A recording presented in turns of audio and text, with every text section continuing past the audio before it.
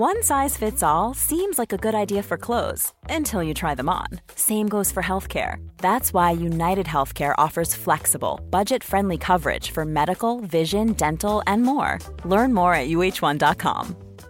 Hey, I'm Ryan Reynolds. At Mint Mobile, we like to do the opposite of what Big Wireless does. They charge you a lot, we charge you a little. So naturally, when they announced they'd be raising their prices due to inflation, we decided to deflate our prices due to not hating you. That's right. We're cutting the price of Mint Unlimited from $30 a month to just $15 a month.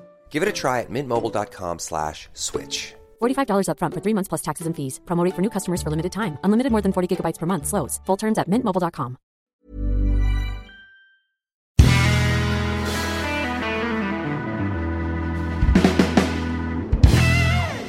Welcome, everyone, to the Cultaholic Classic Raw review. You see, whilst the other Cultaholic lads are dealing with the fallout from Fastlane and on the road to WrestleMania, we are on the road to crowning a new Intercontinental Champion as we chronologically critique, thank you OSW Review, the entire history of Monday Night Raw. And who be we, by the way? I be radio presenter, Fake Geordie, Tom Campbell, with me on the line right now, far earlier than normal. We had to give him a good old push out of bed to get here. The bear in the big blue bar cage. Cultaholic's head pen. Doesn't need a pencil. Gets it right every time. Slurping his coffee. It's Justin Henry from Off of America. Good morning, Tommy. Happy daylight savings, which is why we're doing this at this time. I was mocking people yesterday who were saying, what's the point of daylight savings? It ruins lives. And I'm like, what's wrong with you? And now I'm like, oh, they may have a point. They were right. It's well, I mean, it's ruined your life. I mean, for me, it's just I get the pleasure of speaking to you a little bit earlier because I'm about 2 hours away from starting my regular day job. It might not be so bad over the next few weeks until yours changes over because it goes to it on a Sunday, but we'll figure something out. We'll do some admin on that. Another time. But it is nice and early in the morning for you, sir. Do you want to give a plug to whatever coffee you're drinking? I'm drinking Starbucks Blonde Roast. I like the Blonde Roast. They do that over here now, too. And it's yummy, and it's beneficial because I'm more awake now than I was 3 minutes ago. So I'm just going to keep sucking it down while we do this show here today. I feel like we are now less like Cultaholic and more like post-wrestling. Because John Pollock and Waiting, I feel like every time I listen, they're always going, oh man, I'm really tired today. I'm really tired too. I'm tired all the time. I just do a decent job of masking it. You certainly do, my friend. So this is where myself and Justin Henry will go back in time. We'll watch old episodes of Raw from the very beginning and hopefully all the way through to its foregone, gritty, gory conclusion. Where and when are we this week, Justin Henry? Well, we have finally managed to leave New York State. It is Monday, September 27th, 1993. We are at the Veterans Memorial Coliseum in New Haven, Connecticut. I kind of miss the Manhattan Center already. I do for its special aesthetic, but I do enjoy the fact that we're in an actual arena for once in Raw's history here, with like actual. It's like a 5,000 seat building. It looks good. And it feels full, doesn't it? It does, although the audio stack is kind of messed up. You can tell that even though this was the episode we're watching was taped that night, it was taped earlier in the evening, so they don't really have the sound perfect on this show. It's a little off. It's still something. I mean, there's a few things as we go through it. There is still a few things that they are figuring out. They're still finding the sides when it comes to doing sort of live or as live wrestling television. And we're very grateful now that we're at a point where on the whole, their production values are so smooth because there's a few moments during this where you think they're not quite they're not quite there yet. Yeah, they probably started around like 7:30, and then once the first episode was taped, they must have like run backstage and it is kind of helter-skelterish how they threw the first episode together on quote-unquote live at 9 p.m. that night because they had taped 3 episodes on this evening, which is a first for Raw, the first 3-part taping in history, I believe. So they got a lot to get in here and a lot of historical stuff to get in. What I like is the fact that they would have taped 3 episodes of Raw, each an hour long, and there would have no doubt been some trepidation backstage about whether or not... You think the fans will be able to stick through 3 hours of wrestling without getting tired or bored? Well, they've done Superstars and Challenge Teams that have gone 5 hours. Oh, jeez. You got the Coliseum matches to tape first. You got the big name matches, your Hogan versus Star du Jour. And then you have your 3 hours of squash matches that follow. So those marathons that went on up until about, I'd say 1996 or so. Suddenly this feels slightly more palatable in comparison. I don't know, man. I would have enjoyed those shows back in the day if I could have gone to one. It does. I think when I was younger, I did wonder, like, why are so many people coming out to see Papa Shango versus a local guy? I don't understand. And then obviously you learn, they just tape loads of it and they put it all in cans and stuff. That because they were promised the Ultimate Warrior versus Ric Flair. Oh, man. Was that a house show match? Well, no. What they would do is at TV tapings, they would advertise locally, say, come see Hulk Hogan versus Sid Justice, Ultimate Warrior versus Ric Flair, Intercontinental title Bret Hart versus Shawn Michaels. And they would have those matches, but they would never air anywhere, which is why on that DVD, that unreleased matches DVD, you see stuff like that on there because that's what was advertised locally in order to get people to actually show up, because you can't just say, come see the Nasty Boys face 2 pasty white jobbers you've never heard of before. This is, come for the name matches and stay for 3 weeks worth of tapings afterwards. It's very true. You can tell I've never really been to a TV taping. Yes, and that's how it worked. That's how it worked for many years, and that's why the crowd's always in zombie mode like I am right now by hour 5. But we are in hour 1 of this block of tapings, and straight out of the bat, we have what actually turned out to be a rather decent opening match. And not only that, we don't get there yet. We have your walking embodiment of a wet dream here in Jack Tunney. Oh yes, we have on the take Tunney start us off. I forgot this bit. How wonderful! Yeah, Jack Tunney with his dual American-Canadian flag, which I want one for my office. Jack Tunney with a big announcement. And this is a big announcement. The Intercontinental title, because of Shawn Michaels not making regularly scheduled title defenses, is now vacant, which is carny for he failed a drug test. I was going to say, we mentioned last week kind of why Shawn and the Steiners were all sort of just disappeared off TV roughly at the same time. Yeah, although Shawn in his book flatly denies that he took anything to fail that test. He believes it may have been a false positive. But because of the heat was coming down on the company, they had to suspend him, I guess, in order to save face. Although it could be true, Shawn could have failed a test, but in the book he does deny it. And that's why he quit the company for about 2 months at this point. We won't see him for a little while. So this was him getting his nose bent out of shape. Like, I didn't do nothing. I'm off. Bye. If it was a false positive, can you blame him for being upset? Yeah, I certainly can.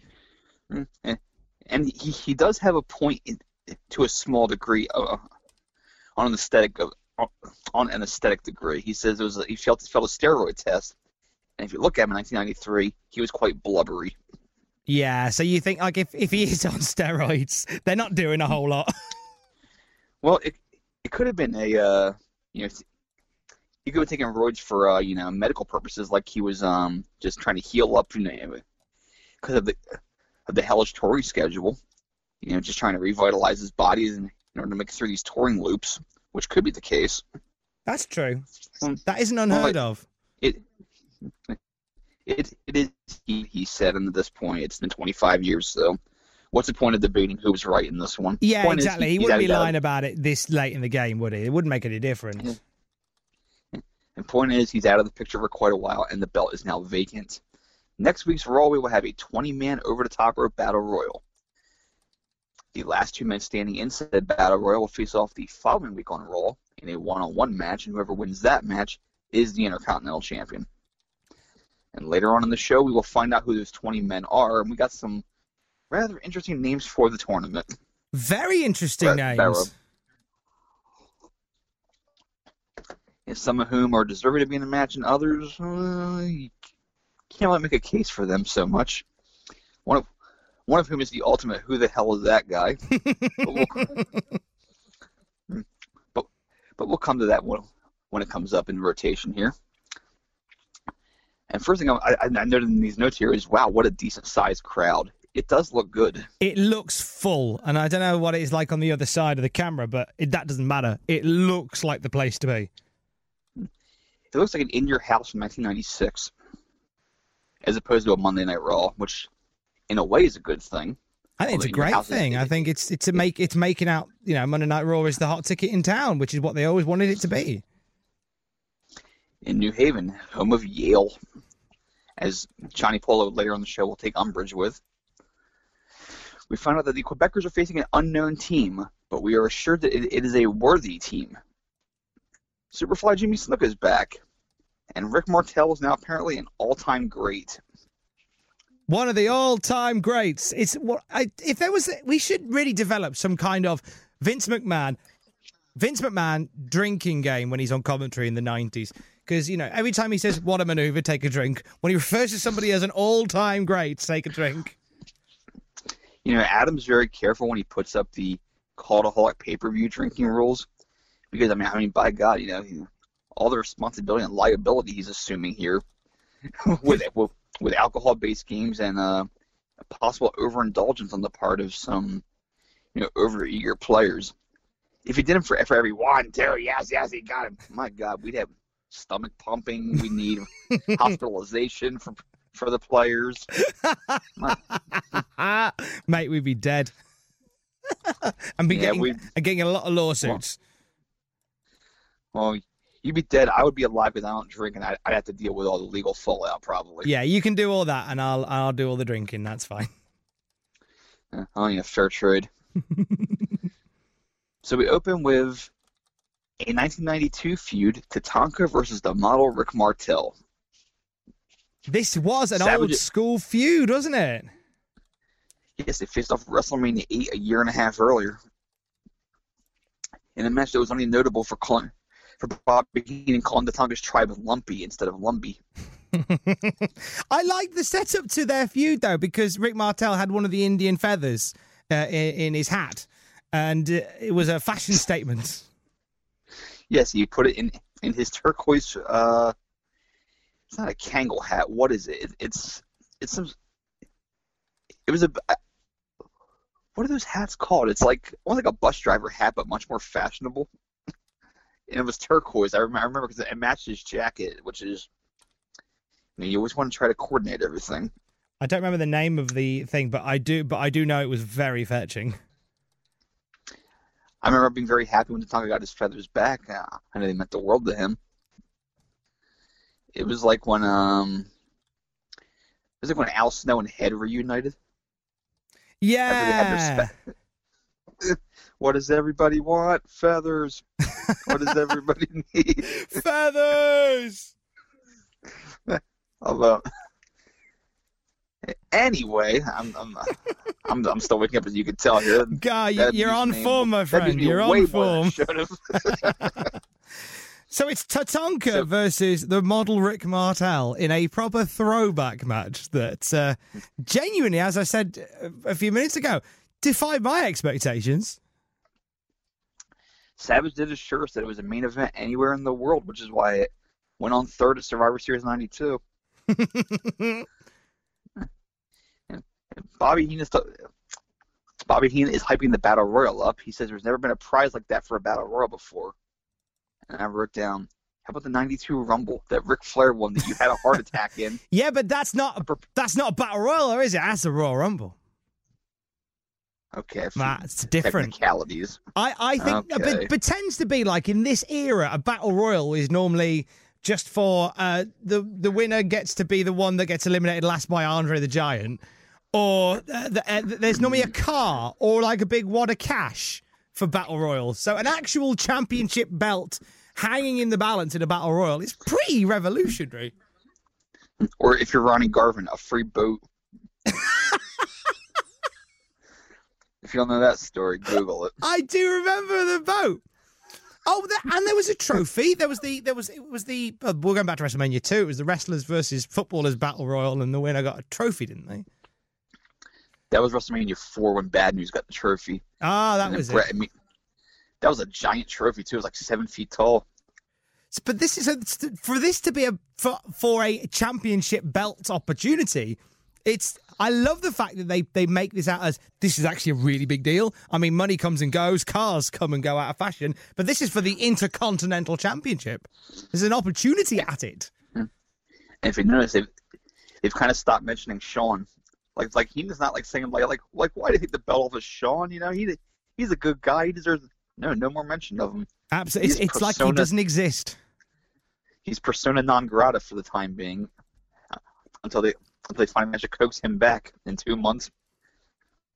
That was the policy back then. You're not here, we don't talk about you unless we're burying you somehow.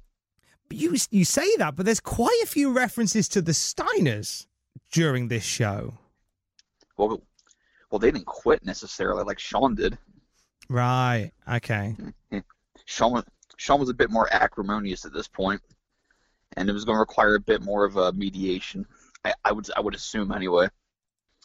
So we get a funny spot where Tatanka knocks Martel to the floor, and Tim White armbars Tatanka to keep him from going after him. Could Tim White getting amongst it? Yeah, he went like full Frank Mir and just grabbed Tatanka and then just armbarred him, like sheer aggression. He was a fighting Irishman, wasn't he, Timmy White? It was nice to see that name get put to good use. And Tim White was a tough dude. That's why he survived all those attempts on his own life in 2005, 2006. Tim White just kept killing himself and just kept on surviving. Yep. To the amusement of hopefully somebody. I seem to remember being mildly amused at the first one, something that in retrospect I feel very bad about.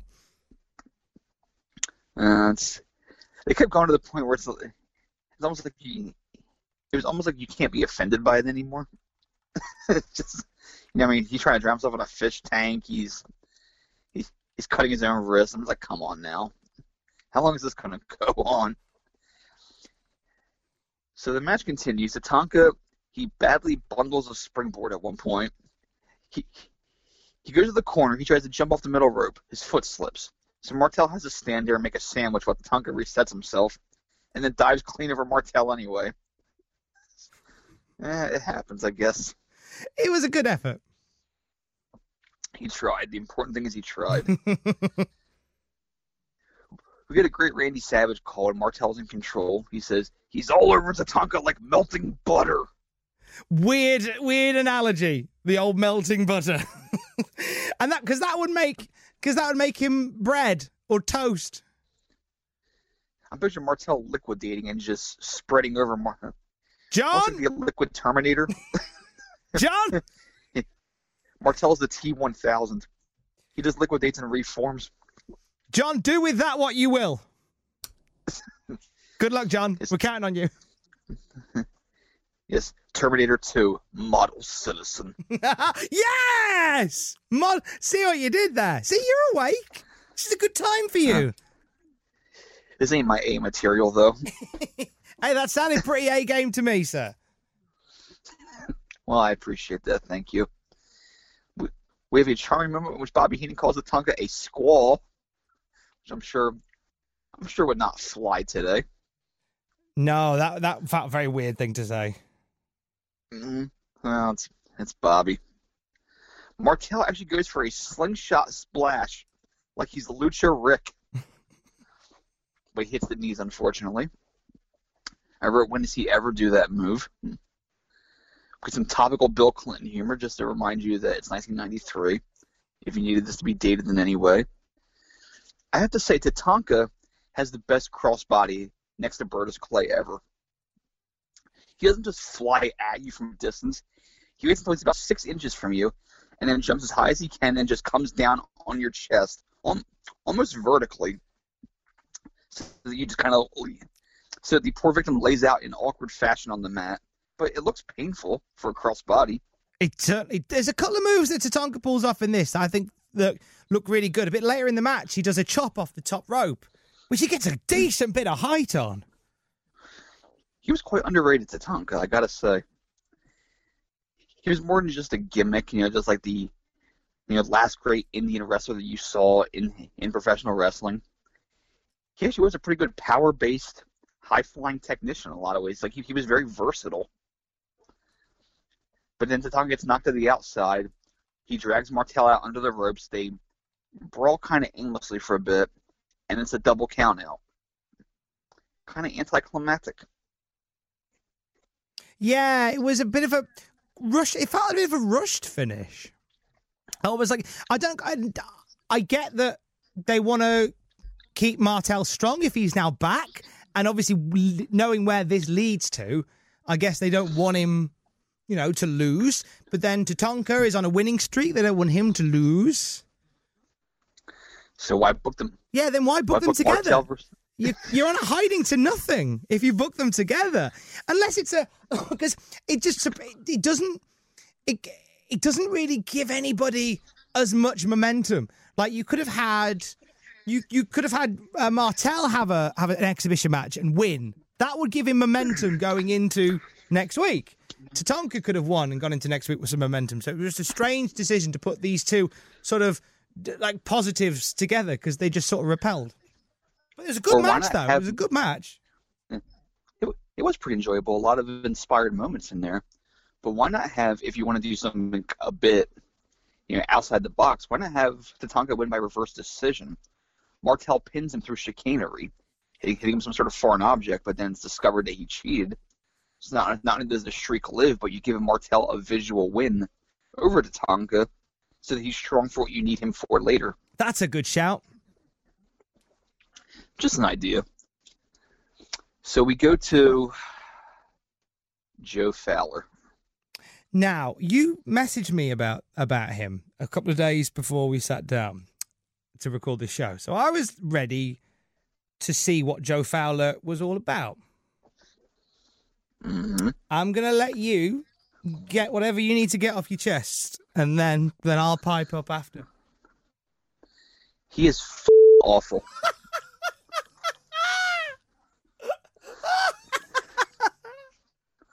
Wow. That's mean. He is. I didn't expect you to be that graphic. Well,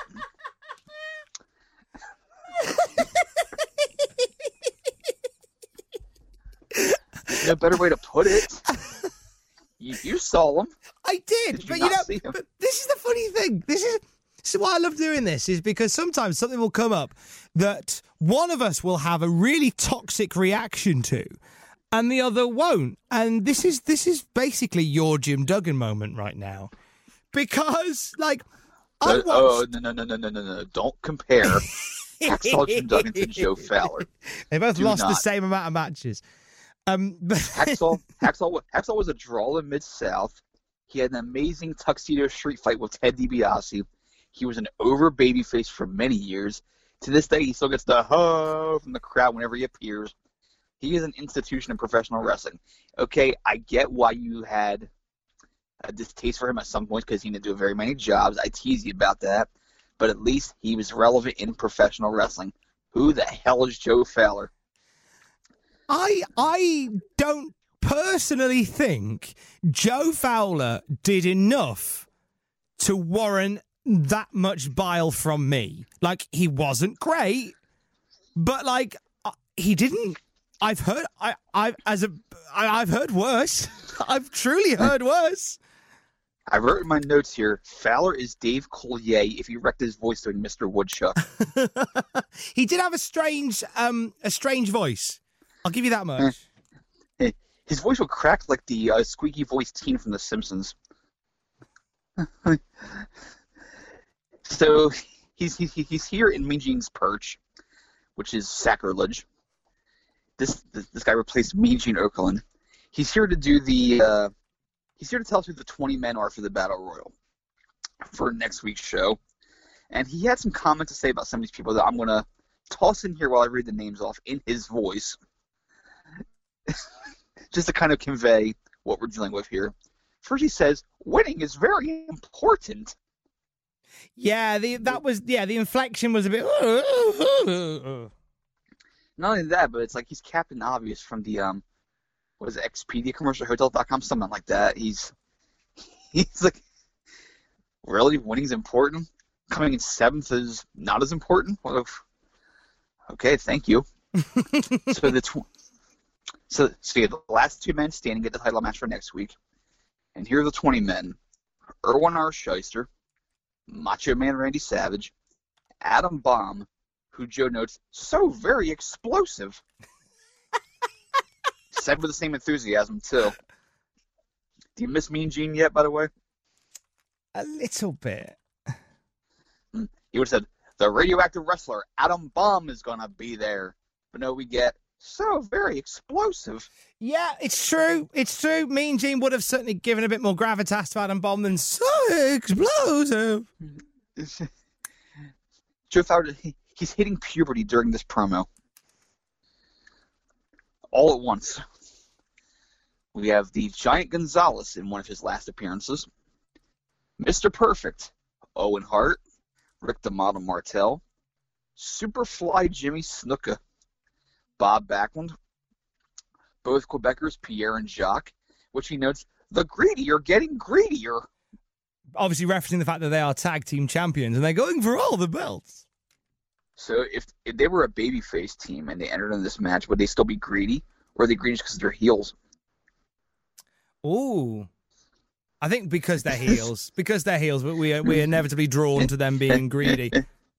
I love how heels are so scum of the earth that anything they do is so evil. It's like, now look at the way that Giant Gonzalez eats his peanut butter and jelly sandwich. What an asshole.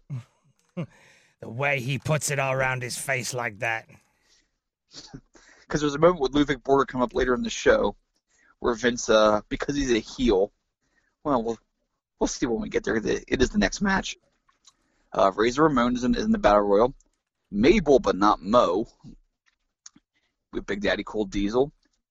MVP. Not that MVP. No. Not Montel Vontavious Porter. But this guy wouldn't be called MVP all the while, would he? No, he would eventually become Abe Knuckleball Schwartz. Yeah. It is the Brooklyn Brawler playing a face-painted baseball player. Yeah, he's in the Battle Royal because they had to make up the guys somehow. The 1-2-3 Kid is in the Battle Royal, as is Bam Bam Bigelow, Marty Jannetty, Tatanka, and the last name they say, the hammer of the group, so to speak. You know, they really hammer home how important this match is. Bastion Booger. Oh, the Booger creeping in there. But it did lead to some good gags for Bobby Heenan next week, which we'll get to. I'm guessing you watched next week's show already because you got the wrong week. I have indeed. I'm well ahead of time at the moment. It's because, and if you're watching along with us on the WWE Network, there have been silly beans because of this, and they've put the wrong description on a couple of the episodes early on. So I've got very confused. I've genuinely lost track of where we were for about half an hour. But I fixed it now, and I'm now way up to speed on all the episodes. Just text me on Friday or Saturday. I'll tell you what episode's next. I think from now on, I'm just going to go, is it this match and this match? You can just tell me yes or no. Tom, that's 1995. What the hell are you doing? Is it the one where Seth Rollins comes out after winning Money in the Bank? Okay, we're a bit too far ahead. Yes, he was 9 years old. He was very happy to have that briefcase that weighed more than he did. Aww. But yeah, weird lineup for the Battle Royal because, I mean, my thought on this is the Intercontinental Championship is a stepping stone belt, and that's not in a derogatory sense. That is what it's built around being, a stepping stone belt for people to move up to the next level. So seeing guys like Bob Backlund and Randy Savage in there just felt a bit weird. Okay, let me go through these names real fast. I'll tell you who I would buy as Intercontinental Champion out of these 20 men. All right. And I'm going to do a little percentage here. I'll count. IRS, yes. Mm-hmm. Randy Savage, even though he's beyond that belt, yes. Because at least he's a star. Adam Bomb, sure, he had momentum at this point. Gonzalez, no. Mr. Perfect, yes. Owen Hart, not yet. Martel, sure. Snuka, hell no. Backlund, nah. Quebecers, Mag is your tag champs. You don't want to do anything with that. Razor, yes. Mabel, no. Diesel, not yet. MVP, Kid, sure for the upset. Bam Bam, yes. Janetti, yes. Tatanka, yes. Booger, no. So that's 10 out of 20 right there. That's half. And the guys who are in the other half are either just not ready for the belt yet or just not feasible for it, a la Pierre and Jacques. So it's not the worst field in the world. It's all right. There's just a few in there that just surprised me. But mind you, I know that we're very lean on talent at this point in the WWF. Well, the 92 Rumble for the world title had Repo Man, the Berserker, Virgil. Some dark horses there, to say the very least. And that was for the WWF World Heavyweight Championship. Yeah. So Ludwig Borg is in Ludwig Borg is in action next. He has a flag logo instead of a render. Well, when they do the coming up next screen, usually they have this nice waist-up photo of the wrestler standing there. Now, it's just a logo for Borger because he has apparently materialized into a flag. He's like a transformer of some sort. This looked so ugly. So very, very ugly. I have no Photoshop skills. I could have drawn something better than that. John, if only we knew somebody with good Photoshop skills. Yes, we need Ludwig Borger to be a transformer of some sort. When you're ready to pop the question, the last thing you want to do is second-guess the ring. At BlueNile.com, you can design a one-of-a-kind ring with the ease and convenience of shopping online. Choose your diamond and setting. When you find the one, you'll get it delivered right to your door. Go to BlueNile.com and use promo code LISTEN to get $50 off your purchase of $500 or more. That's code LISTEN at BlueNile.com for $50 off your purchase. BlueNile.com, code LISTEN. Hey, it's Paige DeSorbo from Giggly Squad. High quality fashion without the price tag. Say hello to Quince.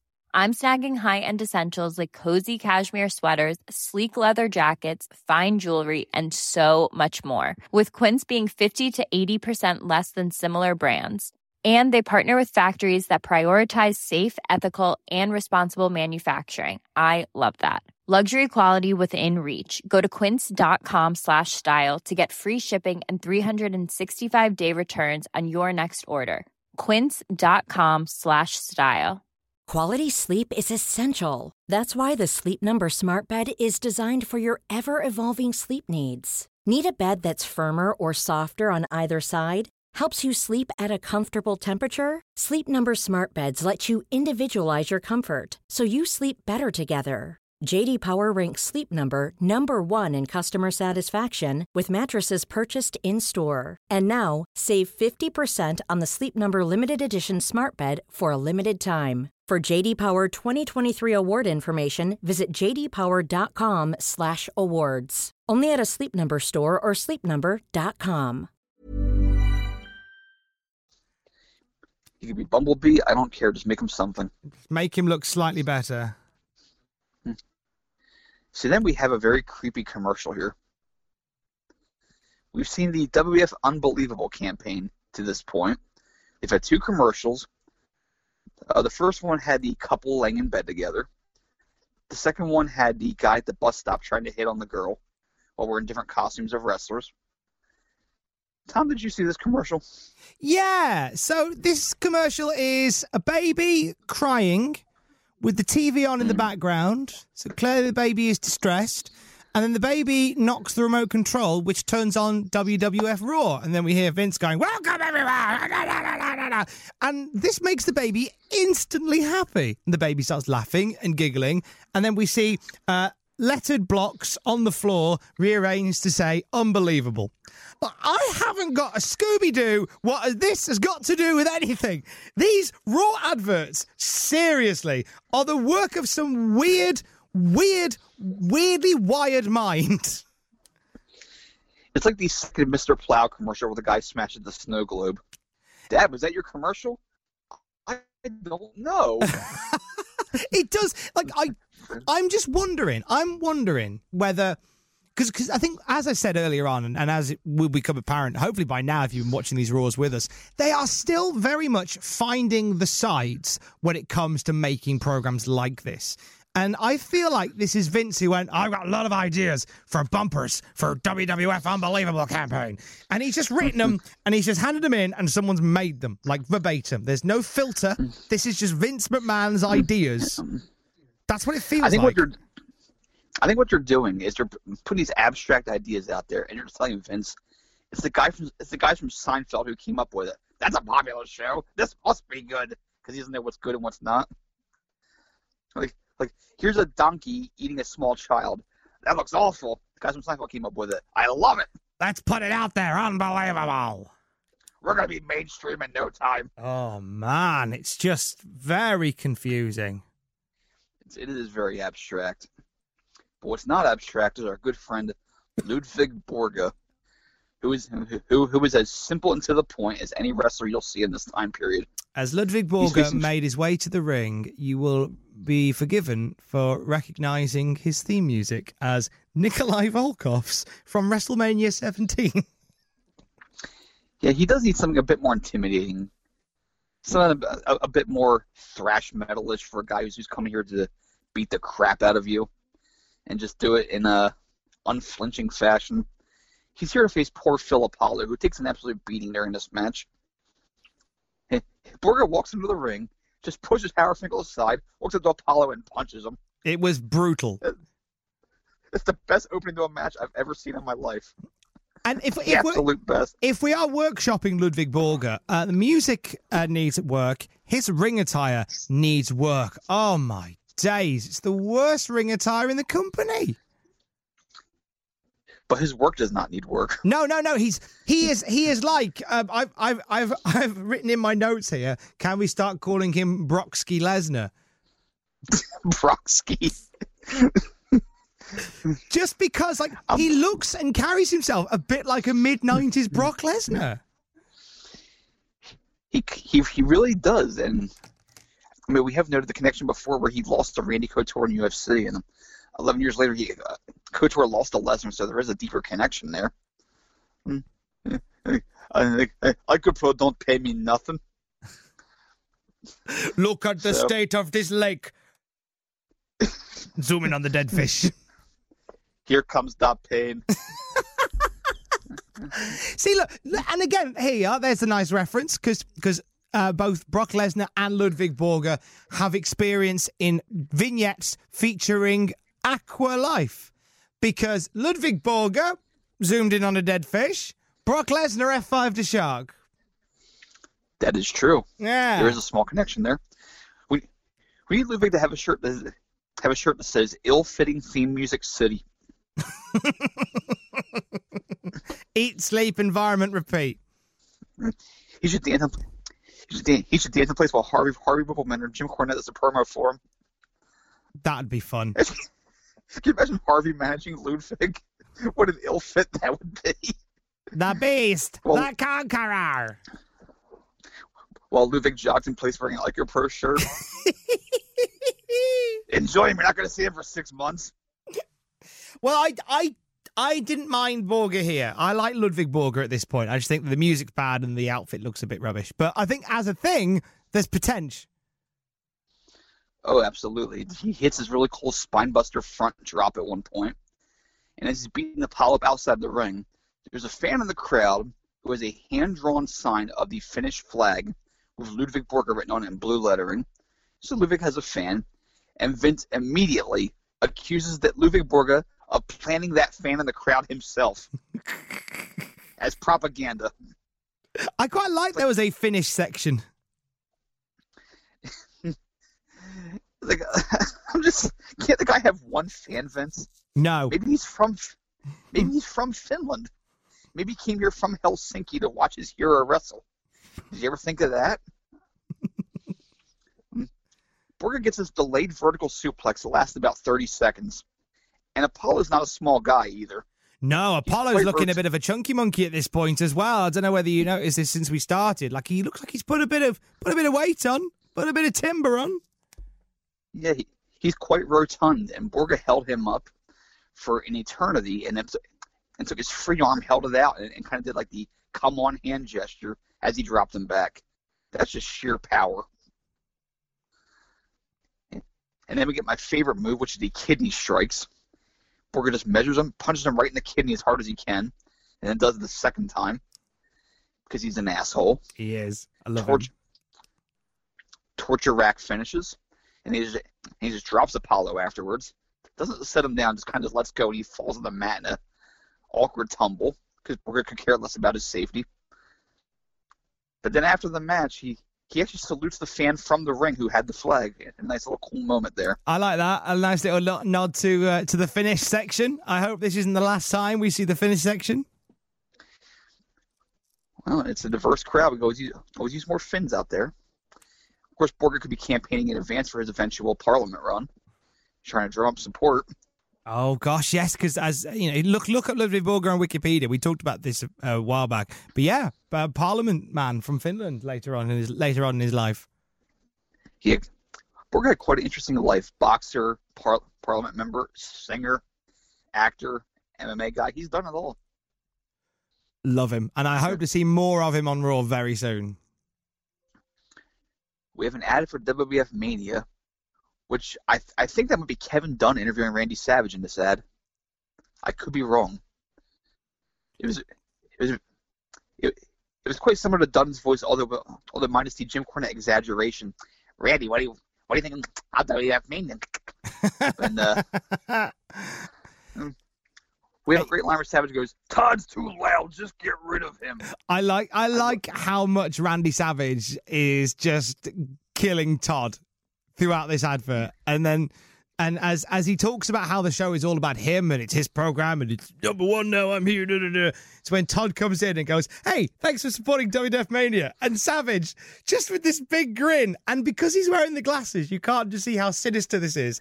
Just thumbs up to Todd after rubbishing him for a good 20 seconds.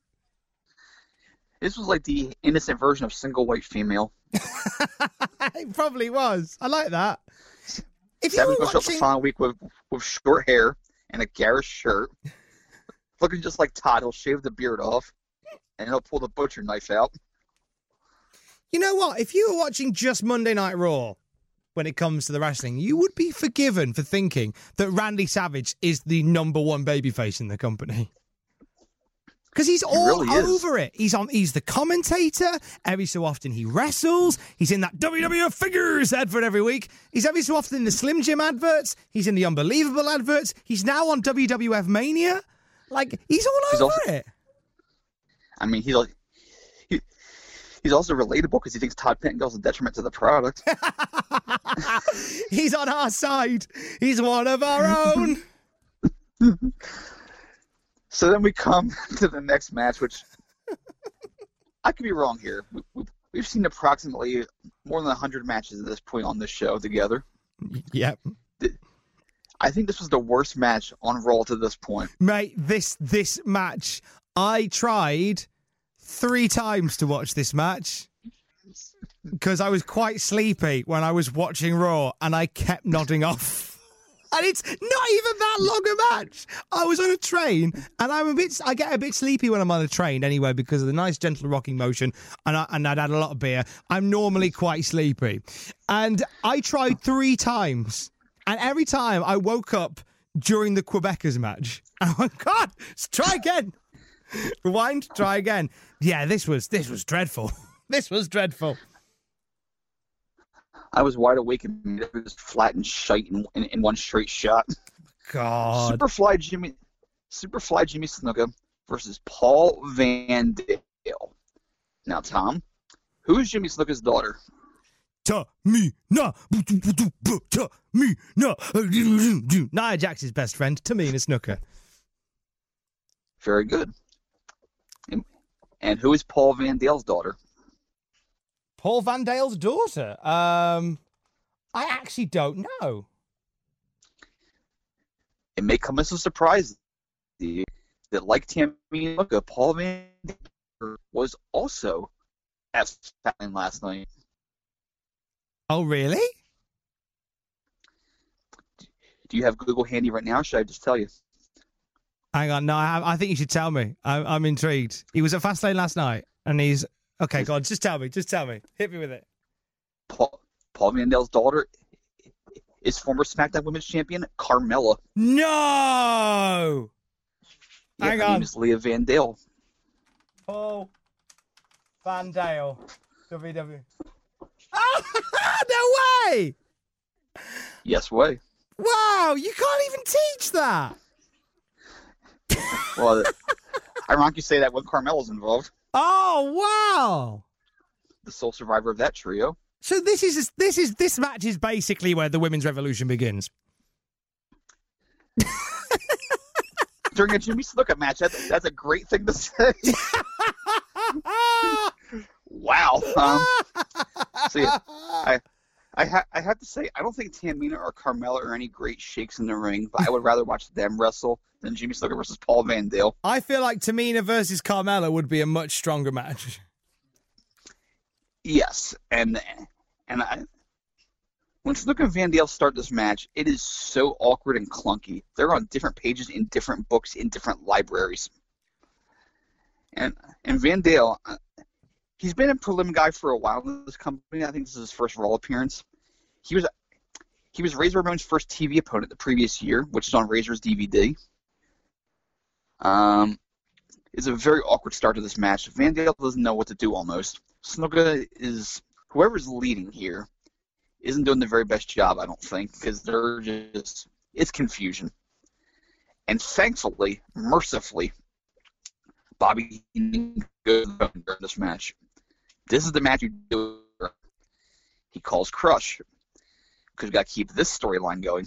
So Bobby Heenan is and in fact the commentators in general completely ignore this match, which is for the best.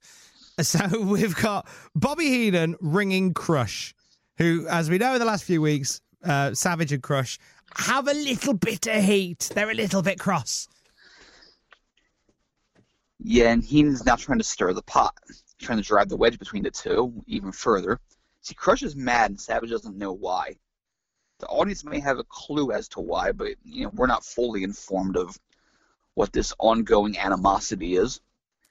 Heenan notes that Crush is not in next week's Battle Royal. Bobby Heenan asks Crush if he thinks that Savage has to do with that. It may be trying to keep Crush out of the match.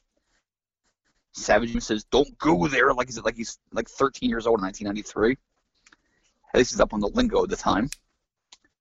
Savage asks Crush to come talk to him face to face, but then Crush hangs up on him yet again. The plot thickens. Ooh, and all the while Bobby is just stirring it and stirring it and stirring it. I'm not sure what was ballsier, Crush hanging up on Savage again, or Vince saying that Jimmy Snuka is in top form. I think Vince is lying, and so that takes away like the commentary duties for this appalling match, and then it's like they finish that skit, and the match is still going. So we're like, oh, we need to find something else to talk about, and do they start plugging silk stockings here? Next match, I believe. Next match, but they do start plugging something else on TV. They are adamant they do not want to talk about the in-ring return of Jimmy Snuka. Well, with here, it's quite obvious as to why. Although the finish looked good, the Superfly Splash, he could still do it at his age. I think he was 50 here, Jimmy Snuka. Like, legitimately, I think he was like 50 even. What should have happened in this match is Vince should have got up, should walked up to the apron and told both wrestlers, "Hey, one day your daughters will be able to wrestle because of my daughter," and then walked away. That would have been incredible foreshadowing. Why? It would have been bizarre. But why, Justin? One of those, Why is Snuka back? Like, I know we're thin on the roster. I know that. I know these are the lean years, but we're not that lean that we have to defrost Jimmy Snuka. Well, he kind of had a run at ECW at this point in the early days as a heel. So maybe you're just kind of hoping that maybe sparks some local interest. Like, hey, Jimmy Snuka, remember him? He's kind of doing okay at the moment. I mean, 4 months after this, him and Tommy Dreamer would have a pretty memorable match at an event called The Night the Line Was Crossed, in which Tommy would kick out of the Superfly Splash, and Snuka would yell at him mid-match and then do it again. Ooh, okay. But Snuka was, he was beyond his final lap at this point, and it was pretty obvious. And I say that as someone who enjoyed his matches, even though the stories that have come out about him have not been savory. So I guess it was kind of cool for like a nostalgia thing just to see Superfly Jimmy Snuka. But I feel like with someone like this, I mean, obviously that they're going into this with the idea that obviously he's had matches in ECW, but as we know from ECW, they're excellent at accentuating positives, hiding negatives. And Snuka clearly, with this particular dance partner, couldn't go. This really should have been, here comes Snuka, big chop to the chest, down he goes, up the top, Superfly Splash, done. If he can't do that much, keep it dead simple and keep that magic there. Here's the commentary.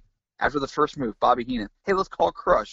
Busy signal. Out. We'll try again later. Oh, there's the finish. That should have been it. I'll say this, the embarrassment of having to call that match. Well, it was bad. So then we go to a Razor Ramon IRS video highlighting what happened last week with PJ Walker scoring the upset on a distracted Bray Wyatt Sr. Then Vince goes to IRS and calls him Mr. Rotundo. Yeah, that was weird. Why is he calling him Mr. Rotundo? His name is Shyster, damn it. And if that weren't enough, IRS is in some sort of dingy office boiler room type thing with no lights and two very frazzled female assistants, one of whom is rifling through 1040 forms, and the other one is on the phone, while IRS sits at a desk with no suspenders on. This is bizarre. It's a very odd setup. I mean, I kind of like it, because this is like completely embracing the IRS character and going, he's built a little tax office in the boiler room of the venue, and he's hired two women to take calls for him. And so he's delivering this promo to Vince, and halfway through it, he just turns to the one on the phone and goes, "Get back to work. What am I paying you for?" And she hadn't stopped. She hadn't stopped working. But he just turned around and lambasted her for no reason. This was peak IRS for me. This was IRS's best moment ever, up until he showed up to the WrestleMania 23 dance party. Oh, then all bets are off. That was wonderful. I'm wondering if one of these girls is Sister Abigail or not. Were you as confused as I was by the line at the end where he said, "And then I can win the Battle Royal and I can win the Intercontinental title," which I very much can do, as you know. Yes, because he's never done it before. You know that thing I've never done? You very much know I can do that. Well, he's putting his abilities over, but it did come off funny. I do agree. It was just an odd selection of words that came out of his mouth at that point. I noticed behind IRS there's a refrigerator, and there's this big note on the actual freezer part of it, and I don't know what it said because it was so far away. I presume it just said pay your taxes. It could be like a very menacing note, though. Like, it's like something very threatening, like, don't put certain food in here or whatever. And John, if you're out there, you're watching this. John, what did the note say? Yes. What is on IRS's refrigerator note? Is it like is it one of Bray Wyatt's like science tests where they got an A+ on they put up on the fridge? In fact, I tell you what, if you're listening, John, if you could, thank you. Or at Tom Campbell, at JRH Writing, tweet us, what is on IRS's fridge? Yes, we want to know. We'd like to know, thank you, please. I gotta say, that was a very creepy room, though. Oh, it was horrible. So then we go to the main event, which is, if the last match was the worst match in Raw history to this point, this may have been the most bizarre match in Raw history to this point. Very, very odd. This was a weird effing show. So the Quebecers had their tag team title match. and they have chosen suitable competition. So they tell us. It is not the Steiner brothers. Who could it be? We come back from break, and they're in the ring with Barry Horowitz. Now, I like Barry. You like Barry. Very underrated performer. Polo has a Harvard shirt and a pennant just to drive in the point. Like, yay, screw Yale. Horowitz informs us that his regular partner, Rena Riggins, has and cannot wrestle tonight. So at this point, I'm going, Paul Van Dale. Paul Van Dale. Come on, Paul. Come on, Paul. PVD. The whole messing show. It's me. It's PVD. I want RVD versus PVD now. Oh, mate. RVD versus... Book it. Someone, somewhere, please. If Paul Van Dale is still with us, which I assume he is, because he was at Fastlane on Sunday. Yes, he follows me on Twitter. What? He's been following me for a while, I believe. Why isn't he on this show? That's a damn good question. We need to figure that out. Tweet him, invite him. Unless he deleted his account. I mean, he followed me maybe like 6 months ago. Does he want to watch Survivor Series with us? I would hope so. I mean, we're good people, right? Ask him. Ask him if he'll watch it with us. Oh, he may have deleted his account. Oh, I don't see. Or he blocked me, one or the other. I have no idea. He's upset that he wasn't invited on this show and we're talking about him. Maybe he's listening in. Oh, not again. Paul, stop it. So, 1, 2, 3 Kid is Barry Horowitz's partner, because Horowitz can pick any wrestler in the world, and he chooses the consummate underdog. And the Quakers seem to be okay with this. As I write, now I want Sean Waltman versus PCO at one of Joey Janela's shows. Oh, man. I mean, that'd be the last match Sean Waltman would ever have, but it would certainly be interesting. No, Sean's pretty resilient. You gotta give him credit for that. He survived so much in his career. That would be the 2019 51-year-old PCO versus 46-year-old Sean Waltman. I'd be down to see that. Book it. Vince says that he thought we'd see one of the top 10 rated teams. There are not 10 teams in this company. What in the hell are you talking about? Are they not? I mean, okay, Head Shrinkers, Men on a Mission, 2, Quebecers, Steiners 3, Steiners, Quebecers 4. That's 4. Dwayne Gill and Barry 5. Smoking Guns 5. Dwayne Gill and Barry Hardy. They don't count.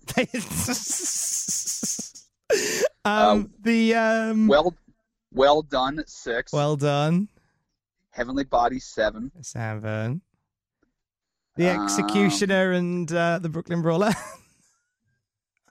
If they borrow the Rock and Roll Express from Smoky Mountain, that's 8. But that's where it stops. Hang on, there must be more. No, there's not. There must be more. I'm trying to think. Don't say the Executioners either. Do Money Inc. still count? Like, is it one of those things where it takes 30 days for them to fall off as a tag team, but as of date, they are still technically a tag team until the end of the month when they get written off?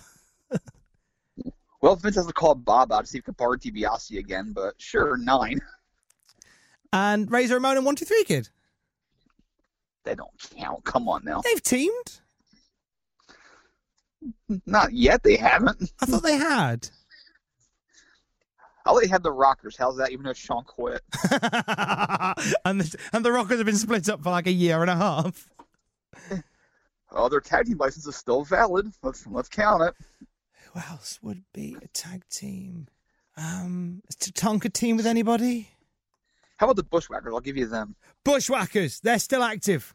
Bushwhackers. How about Blake Beverly and the Brooklyn Brawler? Yeah, we'll have that as well. There you go. There's more than 10. It's loads. Mate, it's a thriving division. It's a thriving division. It's 205 dead.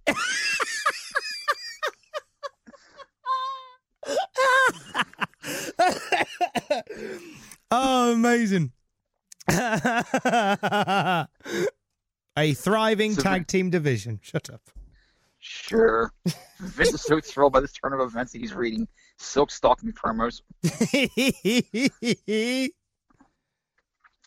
So this match here, the Quebecers have accepted the 1-2-3 Kid as an opponent because they think he's going to be a pushover, like Barry Horowitz has been a pushover since he got into this company, which is a shame because he's a very skilled wrestler, as we both know.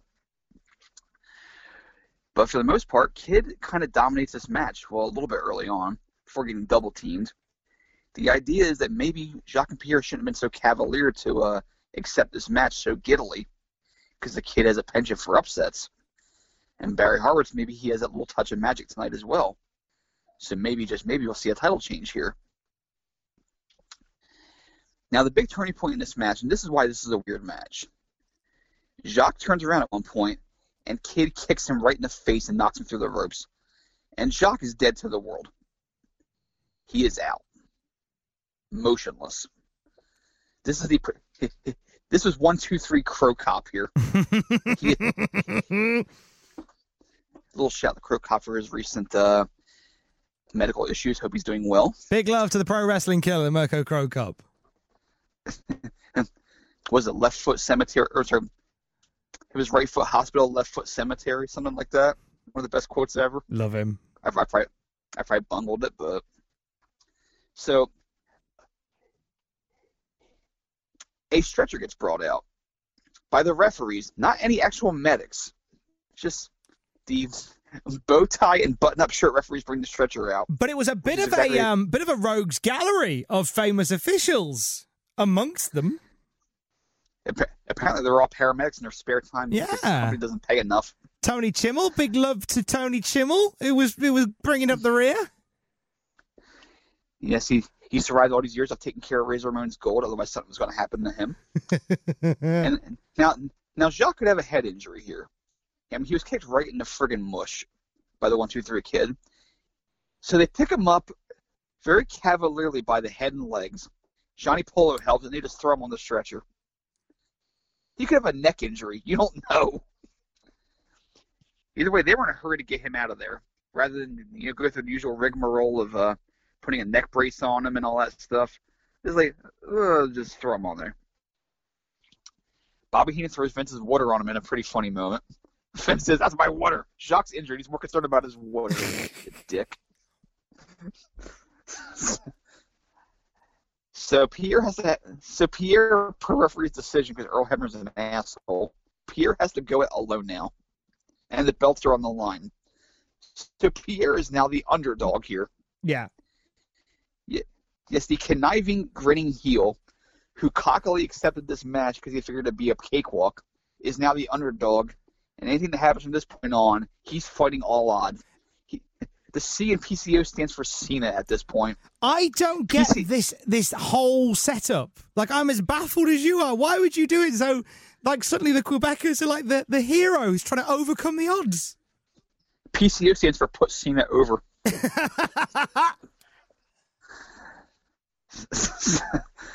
See, I had a little Mandela moment here, or a Mandela memory, whatever that's called, Mandela effect. As a kid, I would miss the last half of these Raws because I'd be in bed at 9:30 on Monday nights at this age. So I was told later on what happened, that Jacques got hurt and Pierre had to go it alone. But I never actually like saw this how it all went down. So years later, in remembering this match, I just assumed that Jacques got hurt legitimately and they just had to carry on. Like maybe he just hurt his neck or whatever and they had to get him out of the match.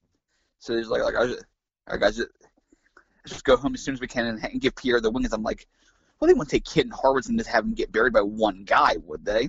They wouldn't be that stupid, would they? They were that stupid. Because Pierre hangs in there. We come back from break, and there's a nice insert shot of Jacques having his pulse checked. And he picture there. He could be dead for all you know, and they're checking his pulse to ensure that he is in fact still alive. that he lived through that Snuka Van Dale match. Kid gets the alleged hot tag because even the crowd's kind of like, "What's going on at this point?" Was this the hot tag after the slam? Yes.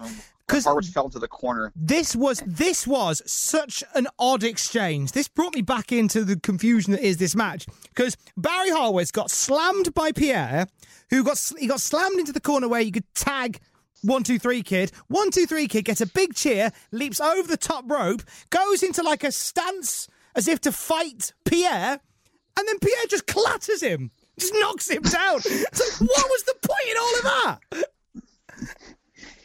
This was disjointed to high hell. Oh, it was a mess. Absolute mess. Well, Kid eventually starts taking over again. He's in control. He's building momentum, as Michael Cole would say. But then he runs at Pierre, throws a spinning heel kick. Pierre ducks, and Kid's ass skids the top rope, and he just wipes out to the floor off of that bump. It looked pretty brutal. Oh, it looked awful. So Kid splattered on the outside, and then Raven comes over and picks him up and rolls him back in. He almost throws him on the Pierre's weary body, which would have been a funny finish if he had pinned Pierre that way. That would have been the best way to win the belts.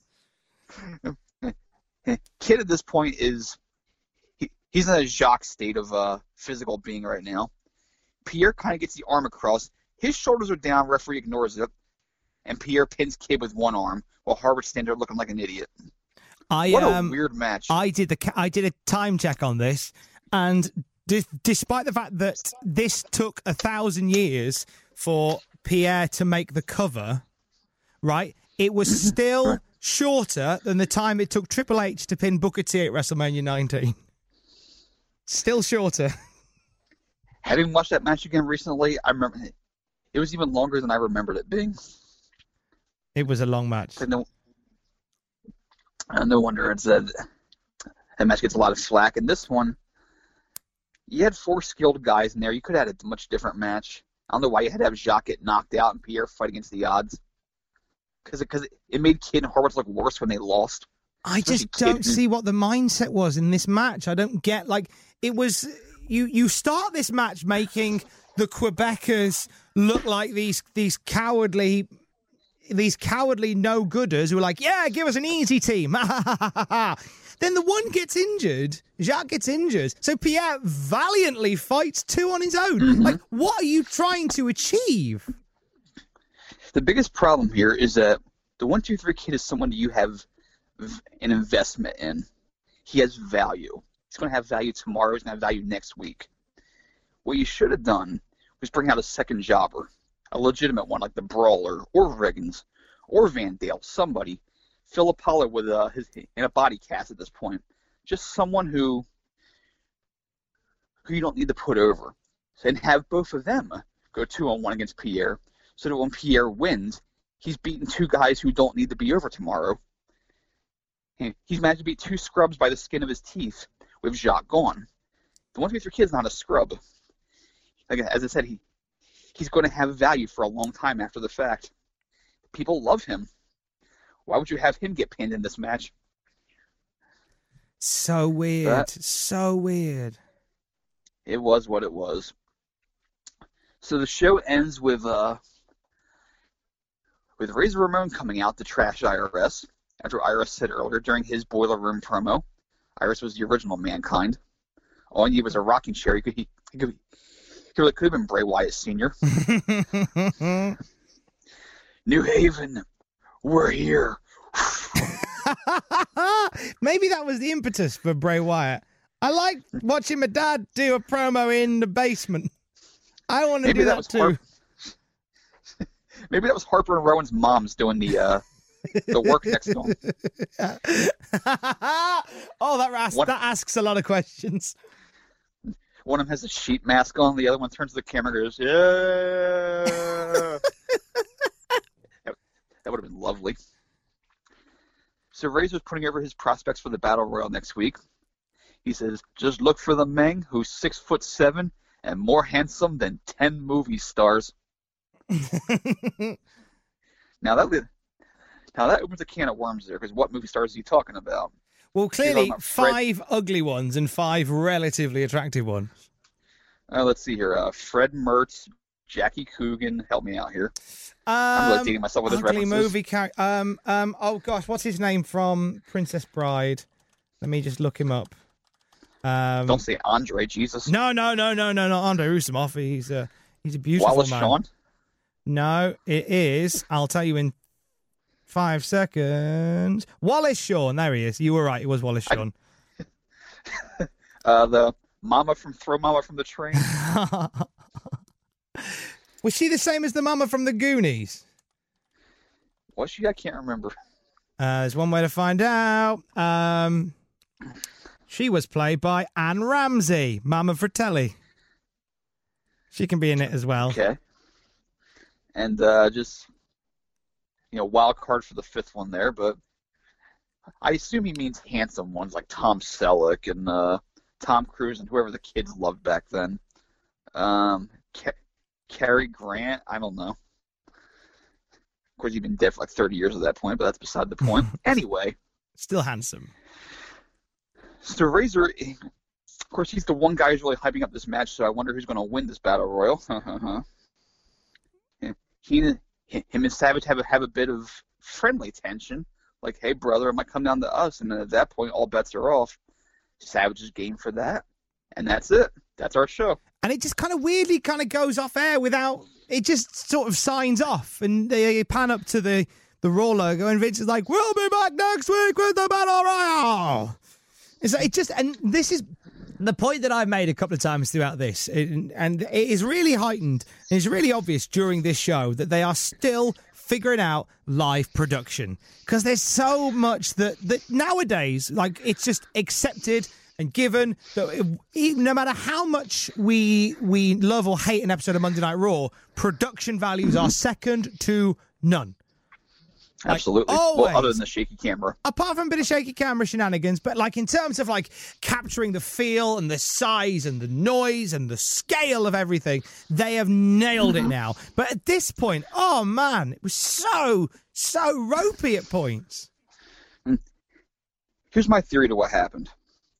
They planned the Battle Royal, and they planned the following week's match to determine who wins the Intercontinental belt. And they're like, great, go team. And they leave and go, wait a minute. It's a 3-hour taping, not a 2-hour. What about everything else? It's like, crap, we got to do who's have a third hour to come up with? I don't know. And they just throw it together like some sort of bizarre Frankenstein's monster type episode, which is what we got here. This was it was not a bad show. It was not garbage. It was a build. Though. It was a building show. It was a show that was moving. I like this one more than I've liked many others because you feel like it's building towards a thing. It's building towards something. It's all about this Intercontinental Battle Royal, and they couldn't have done more to make it feel like a big deal. Yeah, but it was just so bizarrely put together. It was like a Mystery Science Theater episode where you're not sure what the sketches are in between the movie and what is the movie. Yeah, I hear you. It's jumpy, and you're not quite sure who's coming, who's going. Like I said, I didn't hate it, but it was a damn weird show. They've done better, but they've also done worse. That main event confused me more than anything else. Jimmy Snuka's match probably to sleep, but you know what? Tatanka Rick Martel was good. It was a good match overall. And Borger killed a guy. That's always fun. That too? Borger was excellent. Big fan of Ludwig Borger's work in this one. MVP of the show, Borger, other than the kid, of course. So next week we have the Intercontinental Battle Royal. I'm very excited to see how all this pays off. Yes, you're very excited to see it again, aren't you? I'm seeing it again. Well, yeah. I mean, I'll watch it again before we sit and record, just to refresh my memory. But it's certainly a thing that's happening next week, which I'm excited about. Episode 33. Don't forget. 33. I'll message you just before and just to refresh. I think. I'd be happy to confirm. I would like to thank Justin Henry for being awake at this time on a morning in America, thanks to daylight savings being all cockamamie. Lousy farmers. I'd like to thank my day job for allowing me to do this 40 minutes before I start it. Thank you very much. Much appreciate it. At JRH Writing on Twitter, just send in pictures of dogs. Because who doesn't love a picture of a dog? Happy dogs, please. Happy dogs. I'm Tom at Tom Campbell. You can send me some happy dogs too. That'd be lovely of you. Cultaholic at Cultaholic on Twitter. Send them pictures of happy dogs as well, because the one thing we do love is a happy dog. And a battle royal next week. Love you, bye. Tweak. Love you, bye. Tweak. Love you, bye. Tweak. Love you, bye. Tweak. Love you, bye. Tweak. Hi, I'm Daniel, founder of Pretty Litter. Cats and cat owners deserve better than any old-fashioned litter. That's why I teamed up with scientists and veterinarians to create Pretty Litter. Its innovative crystal formula has superior odor control and weighs up to 80% less than clay litter. Pretty Litter even monitors health by changing colors to help detect early signs of potential illness. It's the world's smartest kitty litter. Go to prettylitter.com and use code ACAST for 20% off your first order and a free cat toy. Terms and conditions apply. See site for details. Even when we're on a budget, we still deserve nice things. Quince is a place to scoop up stunning high-end goods for 50 to 80% less than similar brands. They have buttery soft cashmere sweaters starting at $50, luxurious Italian leather bags, and so much more. Plus, Quince only works with factories that use safe, ethical, and responsible manufacturing. Get the high-end goods you'll love without the high price tag with Quince. Go to quince.com/style for free shipping and 365-day returns. For all the wrestling headlines in just 10 minutes, search Cultaholic Wrestling News on Apple, Spotify, or wherever you get your podcasts from.